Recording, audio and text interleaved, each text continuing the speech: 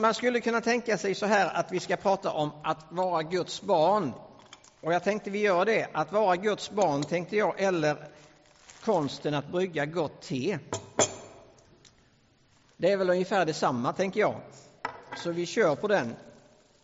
Idag så får vi se vad det blir av det. Och sen får jag ju då varna alla känsliga tittare och lyssnare. Därför att det är ju så när man tar en bild som jag kommer att göra nu så kommer ju alla detaljer aldrig riktigt till att stämma ihop så va. Så man kan inte tolka in och tolka ut allt precis utan ni får ta det som jag säger det. För nu är det ju jag som bestämmer vad det betyder. Så det är som när vi spelade ett spel häromdagen med ett av mina barnbarn. Och han är 4 år nu och det gick inte så bra på honom på den försvunna diamanten. Så då när vi skulle flytta så tittade han på mig och så på Ulla-Britt och så sa han: nu har ni glömt att det är jag som bestämmer, sa han. Ja, precis. Ja. Ja, egentligen är det ju så här va, med konsten att brygga gott till. Ni som känner mig skulle ju, ni blir lite förvånade men ni får ta det. Egentligen skulle det ju handla om att brygga gott kaffe. Eller göra gott kaffe, för det är ju liksom egentligen den stora passionen. Men vi får låta det vara denna gången och så tar vi teet då. Så att säga. Det här är ju en tekanna, det är vad man behöver. Tepåse använder man ju inte om man ska brygga riktigt te, så den lägger vi tillbaks här också då. Men en tekanna använder man ju. Och det första man gör för att liksom komma åt det hela, det är ju att man naturligtvis öppnar på locket, eller hur? Och så är det ju i vårt liv med Gud också. Så är det att bli ett Guds barn också. På något sätt så är det första som händer i våra liv, det är att vi behöver på något sätt öppna på locket. Öppna dörren och släppa in honom som beskrivs i Bibeln. Han som blev människa i Betlehem för snart 2000 år sedan. Det är ju det första som händer. Och den bibelversen exempelvis som vi hörde här nyss, det var ju den här: men åt alla dem som tog emot honom gav han rätten att bli Guds barn. Åt alla dem som tog emot. Ni som är gamla nog, ni kommer ihåg i gamla missionshus och kyrkor så fanns det ibland en målning längst fram med Jesus som står utanför en dörr och knackar.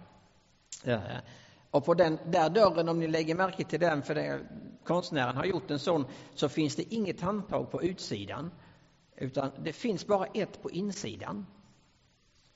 Och det är ju från Uppenbarelsebokens 3:e kapitel. Ni vet där det står att Jesus står för dörren och knackar. Och då är det ju sådär att om någon öppnar så kommer han in. Så det gör man själv, man öppnar. Mot alla de som tog emot honom gav han rätten att bli Guds barn. Och det är ju likadant som i den där lilla bibeln. Ni vet, så älskade Gud världen att han gav den sin enda son för att var och en som tror inte ska gå under utan ha evigt liv. Och i det där samtalet som föregår det i det 3:e kapitlet så säger ju Jesus till Nikodemus precis det att ja, men det som är fött av kött det är kött och det som är fött av ande är ande, säger han. Alltså du måste komma till den punkten där du upptäcker ja, men jag behöver bli född på nytt. Jag behöver lära känna Jesus helt enkelt. Och det där nålsögat kommer man aldrig riktigt förbi om man ska prata om Guds barn. Att det handlar om det. Det handlar ju i steg 1 om att lära känna Jesus helt enkelt. Om att lyfta av locket på sin tekanna, sitt livs tekanna och så släppa in honom i livet. Sen kan man ju då välja att stoppa i, det här nu bilden kommer till halta en del så småningom. Men så kan man ju välja att stoppa i lite olika sorters te i den här manicken då, sil eller vad man ska kalla det. Här har jag svart julte exempelvis, man kan stoppa i Earl Grey eller man kan, vad man nu gillar för smak. Och så tar man det i lagom mängd och så stoppar man i den i krukan igen. Och när man har gjort det så har man ju kokat vatten och så häller man i vattnet. Och då tänker jag så här, vattnet i Bibeln och framförallt i Nya Testamentet, vad är det en bild av? Av den helige ande, eller hur? Och då står ju kvinnan vid Sykars brunn exempelvis Som exempel där hon kommer liksom inte ett ont andandes till brunnen för att hämta vatten mitt på dagen som hon brukar göra och möter Jesus vid brunnen. Och där säger Jesus att när du liksom tar emot honom, då blir det, säger han, så där, så du behöver inte komma tillbaks hit till brunnen och hämta vatten gång efter gång, utan du får liksom en källa inuti dig som springer upp till evigt liv, säger han. Frank Mangs, en gammal evangelist, han predikade ofta om den där källan inuti. Går du lite längre fram i Johannes evangeliet så säger Jesus i det 7:e kapitlet: om någon törstar så kom till mig och drick, säger han. Och lite längre fram så står det, och detta sa han om anden. Alltså om den helige ande. Och det här är ju någonting som är liksom inte man fyller på en gång för alla och så är det gjort och det kommer vi till så småningom. Utan det är ju också så här att i Efesierbrevet så står det då att vi ska inte liksom låta oss berusas av vin. Låt er fast mer uppfyllas av ande, står det. 5:18 i Efesierbrevet. Det står i ett grekiskt tempus, alltså uppfyllas. Det står i ett grekiskt tempus som innebär att det är pågående. Alltså det händer hela tiden. Det är ett flöde liksom. Så när du öppnar upp ditt liv för honom, när du har liksom lagt i det här och så låter du den helige ande liksom flöda in i ditt liv. Och då tänker jag att det är en pågående rörelse när man låter det flöda in där. Och sen har vi ju det här då som man gör ibland, då sätter man på locket där och sen låter man teet dra, eller hur? Och nu är det en kritisk punkt i tebryggningen. När du har lagt i så mycket vatten du ska ha här i, när du har lagt i så mycket te du ska ha här i, då är det frågan om hur länge ska det dra? Och då är det väl 3, 4, 5 minuter, lite olika beroende på vilken tesort du har valt och så för att det ska bli bra. Om du brygger för kort tid så blir det ju blask. Men brygger du för länge så blir det ju inte gott heller, eller hur? Och då tänker jag så här, att den där tiden som är här, det är den här tiden som vi behöver med Gud. Josefin berättade ju om den tiden hon längtade efter det. Och jag tror vi gör det ibland. Alltså, och svenska folket har aldrig varit så i sånt behov av stillhet som nu. Det är ju väldigt populärt att åka på retreat exempelvis. Och det är enormt populärt att pilgrimsvandra. Antingen man har en tro eller inte. Och inte så få finner Gud på pilgrimsvandringen. I samtalet med andra människor som är där därför att de har mött Gud. Men här liksom handlar det om, som psalmisten säger, bli stilla och besinna att det är jag som är Gud. Bli stilla och besinna att det är jag som är Gud. Vi behöver den där tiden då vi liksom låter allting annat rinna undan och vi bara får öppna ett öra emot Gud. Nu är ju inte så många av er, Ingmar är ju utsatt för det, men ni andra har ju inte med i personalen här. Men hade ni varit det så hade ni också fått ett vitt block. Ett block där det står ingenting liksom i.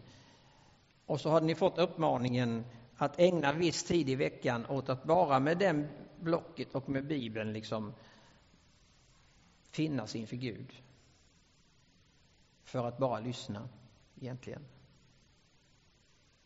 För det finns ingenting som kan ersätta det. Ingenting kan ersätta det. Tiden med Gud. Alla behöver vi den. Har vi den på morgonen eller kvällen eller eftermiddagen eller när vi har den, det har ju med personlighetstypen att göra. Men vi kan inte liksom fuska med den. För då kommer det att märkas. Alltså då tunnas det ut. Då blir det i slutet bara blask egentligen. Då är det som Wilfrid Stinnesen säger, att då går vi ut hungriga liksom och möter människor istället för att ha någonting att ge till mättnad. Men om det drar alldeles för länge, då blir det ju beskt, eller hur? Och då har vi ju den där lilla hemligheten att tekannan har ju också en pip här. Vilket gör att det är ju också tänkt att när det har bryggt färdigt här inne, då ska vi ju hälla ut teet. Står det för länge, liksom, om det är bara det man sysslar med, att åka på retriter och gå på gudstjänster och plocka in i sitt eget skafferi, då liksom skrumpnar det ju rätt som det är. Vattnet står ju still och blir surt, liksom, det behöver hällas ut. Tjäna varandra, säger Petrus i första brevets 4 kapitel. Varandra, var och en med den nådegåva han har fått, säger han. Tjäna varandra, var och en med den nådegåva han har fått. Eller som Jesus säger i Matteus evangeliets sista kapitel, gå därför ut i hela världen, säger han, och gör alla folk till lärjungar. Där har vi ett ständigt uppdrag, liksom.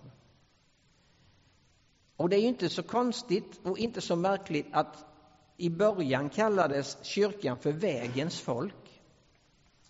Alltså människor som inte har fastnat på ett ställe utan som alltid är på väg. Det kan månne vara obekvämt ibland. Alltså växt och förändringar är alltid obekväma. Men de är alltid nödvändiga. Så vi behöver hälla ut, liksom. Av det vi får av Herren, det får vi för att ge det vidare till andra. För att berätta för andra, liksom, om livet i Gud. Och det är där väckelsen börjar, tror jag. När det inte får stå för länge här inne, antingen i vårt personliga liv eller i kyrkans liv, utan när vi får förmågan, liksom, att hälla ut så att andra upptäcker vem Jesus är. Det är då det börjar hända saker i vårt liv. Tjäna varandra, var och en med den nådegåva som han har fått. Så nu kan ni brygga te. Men så finns det en sak till, och det här haltar bilden också lite, men det må vara så. Ja. Ibland, ni vet, så behöver man ju också fylla på nytt i den här. För om det här liksom blir gammalt te här i hela tiden, då är det ju så här att till slut blir det inte gott. Det kan bli fadd smak, det kan bli tunn smak, det kan bli nästan som bitter smak om man får det för fel, liksom. Och då tänker jag så här, ibland behöver vi stanna upp och tömma vår inre sil. Det kan vara sånt som har hamnat emellan mig och Gud. Eller emellan mig och mina medmänniskor. Och jag behöver stanna upp ibland för att det liksom ska komma gott te ur pipen här. En god Kristusdoft, då behöver det liksom ibland rensas även inuti. Och då behöver jag säga, Herre, det här blev faktiskt fel. Det här blev inte bra. Och jag behöver be dig om förlåtelse för det. Om vi bekänner våra synder så är han trofast och rättfärdig så att han förlåter oss våra synder. Och renar oss i sitt blod, står det i första Johannesbrevet. Om vi bekänner, översätter du det rakt av så att säga, så står det egentligen om vi säger samma sak som. Alltså om Gud säger att en sak är fel, så håller jag med honom och så säger ja, det är fel. Jag håller med dig att detta blev inte bra, detta är fel. Alltså om jag bekänner, om jag säger samma sak som Gud. Om jag exempelvis går och stjäl Pauls plånbok, så säger Gud till mig att det var inte bra gjort. Det där skulle du inte ha gjort. Och då så säger jag, nej, det var fel. Alltså att säga samma sak som. Men det kan också vara så här, att det kan vara saker som är goda ifrån början, men som sen blir ett hinder. Alltså det kan vara välsignelser som är 25-30 år gamla eller 40, som liksom har hamnat här i silen. Och så istället för att lyfta blicken och fästa den på Jesus nu, istället för att låta den helige andes liksom nya flöde komma in i livet, så tänker vi tillbaks och så tänker vi, ja men Den väckelsen och det som hände då, varför är det inte så nu, tänker vi? Nej, men det är en ny tid nu. Gud gör något nytt, står det i Jesaja-boken. Lyft ögonen och titta, ser ni det inte? Han har redan börjat. Det är en ny tid. Det är ett nytt verk. Och vi behöver be liksom den heliga ande om nya ögon för att se hur händer det idag? Hur händer det 2020? Nästa år, när vi kommer över skiftet? Vad har Gud tänkt då i mitt liv? I församlingen? Och då kan vi lära av det Gud har gjort. Och vi kan vara glada för gamla välsignelser. Men om de liksom blir oss så kära, eller det blir ett riktmärke för vad som ska hända nu, då kan det ju bli så att det blir ett hinder istället för en välsignelse. Så ibland kan det till och med vara sånt att sånt som var gott ifrån början behöver liksom knackas ur. Och så behöver vi sätta tillbaks den här och så behöver vi säga: Kom helige ande. Vi ber.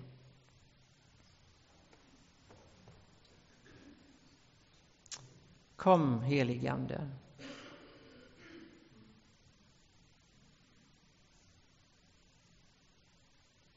Kom och gör oss medvetna om vad vi behöver flytta ut ifrån vår sil kanske. Sånt som blir ett hinder i gemenskapen med dig och med varandra. Och med människor som behöver lära känna dig.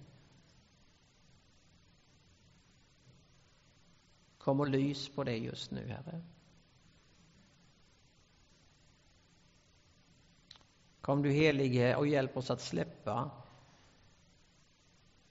kanske sånt som vi håller fast vid men som vi inte har riktig nytta av just nu. Utan du vill ge oss något nytt. Något större. Något för en ny tid, Herre. Och vi ber dig, kom du helige ande och väck till liv nådegåvor som finns i våra liv och som du har lagt där och som du vill att vi ska bruka.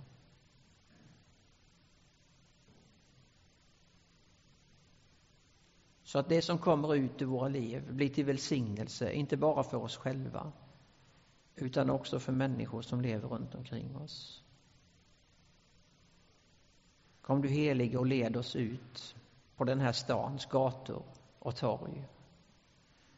Till människor som på olika sätt befinner sig i nöd. Kom Herre och låt det här året som snart ligger framför oss innebära att familjen växer. Att det blir fler barn. Fler som kan öppna locket och släppa in dig som sin frälsare och vän. Herre, vi ber så i ditt eget namn. Amen.